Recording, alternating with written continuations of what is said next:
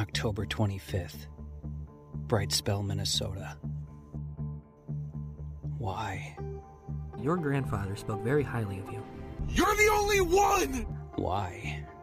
911, what's your emergency? Why? What are you searching for? Why are you here? On my drive back to the hotel, twilight setting in, I remember the reasons I left home. Thorne's words stirred up a hornet's nest of memories. Colliding, chaotic. And I remembered the reasons and never looked back. I was close to my grandfather, as a child, as a high school student. I loved that man. I recalled the final moments without goodbyes, thanks to the last argument with my father. I was thinking on how I was slapped across the face so hard that the handprint stayed fresh in my cheek. All my belongings packed into 2 bags, no more. Harsh words lashing like a whip across my back. My grandpa suddenly there. Just there. Eyes red and swollen from lack of sleep. From tears. I didn't see it at the time. I didn't know it. My grandfather suddenly there, just in time to watch his own son slap his grandson. So hard that it took him off his feet. And I was defensive, thinking, why is this man here? Why is he here? I thought it was to break down my defenses, make me change my mind. A turncoat. A betrayer.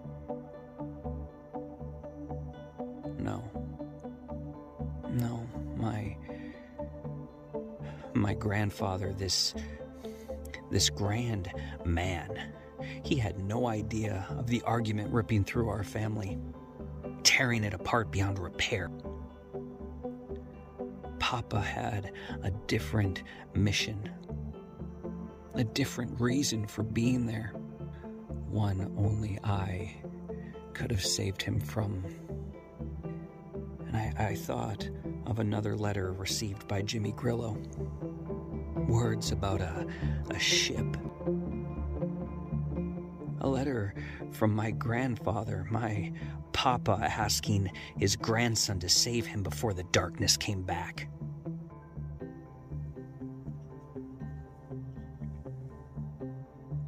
My papa likely holding that letter before placing it into an envelope. Like it was not only important to his life, but to all the stars and all the worlds from this one to the next. I can still hear my grandfather's hysterical voice, as if it were still screaming. Thorne was right. Surely he had been haunted by something. You gotta believe me, please. You gotta believe me. I'm not going mad, I swear. I had destroyed that letter when I was younger. More bitter, in a fit of rage and what I thought to be betrayal. With rage, I shoved the letter in my pocket, and on my way home from the gym, I had come across several homeless men. They were keeping warm near a garbage drum fire. And I threw that letter into those flames without ever even acknowledging the men. The flames licking at it instantly, consuming, devouring. Fragments. My name on the envelope, the drawing of a little ship on the back. Storming out of the house, never looking back at those left behind, my cheek still red from my father's slap. I never looked back, not even at my grandfather. The last time I had seen him, he was kneeling before the fireplace, kneeling as if he could foretell the future by its firelight. His eyes wild and wide as fresh tears fell, and all of his hope lost.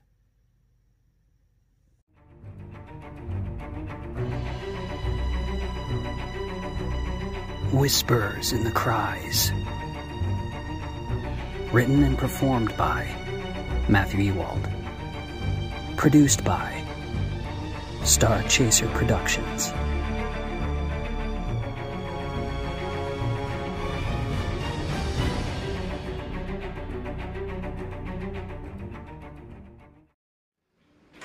Black River Mental Health Facility, October 26th, Black River, Minnesota.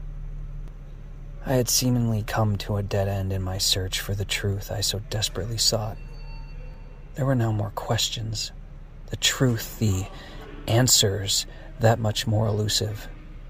The images of the ship, the way the door to my grandfather's den had slammed shut, that strange whisper, a warning, a threat.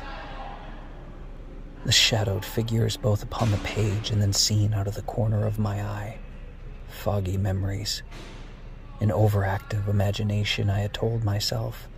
But add to that the therapist that certainly had knowledge of some sort, but was unwilling to share.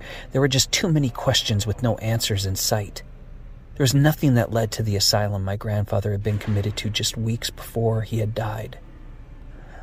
And what my imagination and fear had told me was a violent and bloody end. But me being here in Black River, this is where the trail led. And I hope to God it wasn't where it ended. There was a part of me, deep down, that felt responsible for my grandfather's death. If only I'd listened to the man the way I had pushed him aside, discarded that letter with such disrespect. If only I could have saved him. Maybe things would have been different. Who knows? Maybe I would have been different. Once I arrived at the mental health facility,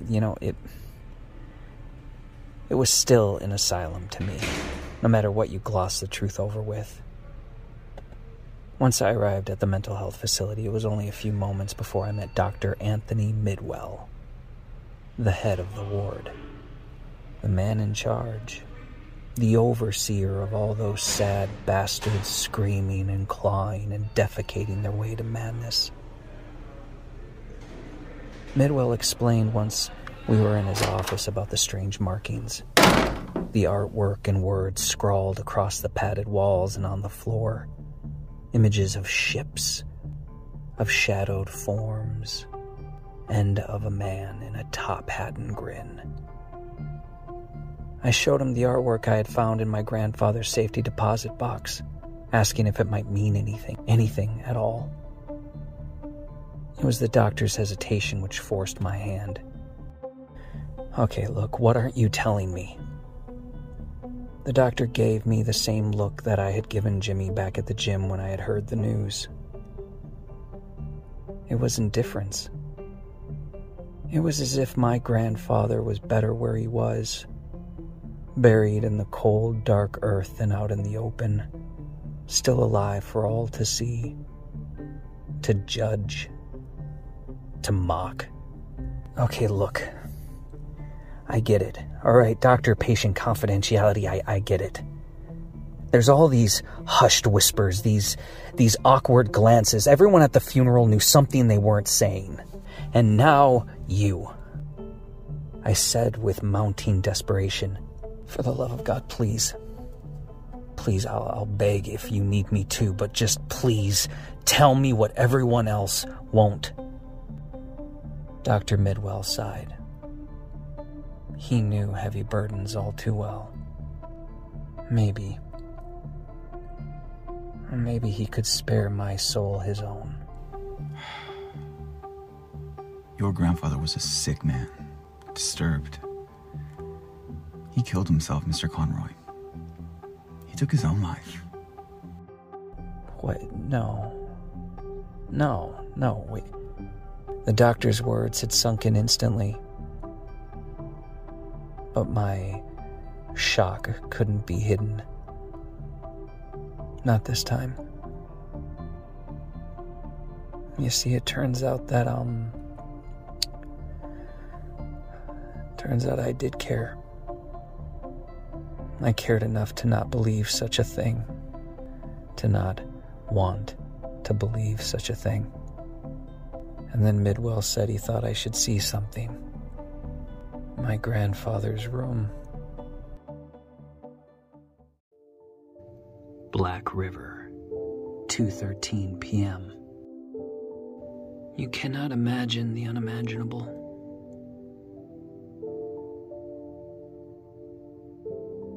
I don't believe that. We walked down a small hallway and took a right turn into a larger one. Once there, Midwell stood back and let me dig deeper, studying each image in the room once occupied by my grandfather, as if my own life had depended on it. I took photographs with my Kodak C743 and made spoken notes into a cassette recorder small enough to fit into my back pants pocket. Both sight and voice mattered when unlocking the dark secrets of the past. Notes were scribbled and the truth was sought. It was the journalist in me. But yet I still had that same repeated thought. So this is what it felt like to care again. And it was in my unrelenting search for the truth that I found a single image, scrawled with my grandfather's blood, just as it was after my grandpa killed himself. This was a crime scene after all. At one point to make certain that it was indeed a suicide and not a homicide. This, right here, in this terrible place is where my grandfather had killed himself. And everything was exactly the same. I could smell him. Midwell told me that all of the images, the words and markings were all written over the course of one evening. It had been my grandfather's first night in the asylum, and everything had been written or scrawled in blood. Truth is, they had tried. They tried to clean the room with no success. Room, not cell, I thought. Because cell rhymes with hell. But then the old man had become hostile, saying that everything on the walls was a pattern to the other side, the other world. Those were his words, Midwell said. He said the markings needed to be studied and learned from, so that others didn't fall into the same nightmare that he had. My grandfather had been sedated and taken away, and orderlies scrubbed and sanitized the room. So there was a shiny, happy cell masquerading as a comforting room for future patients. And when checked upon the following day, the staff found that my grandfather had turned his new room into the same as the first, the exact same images which told the same horrifically haunting story. Only one thing was different.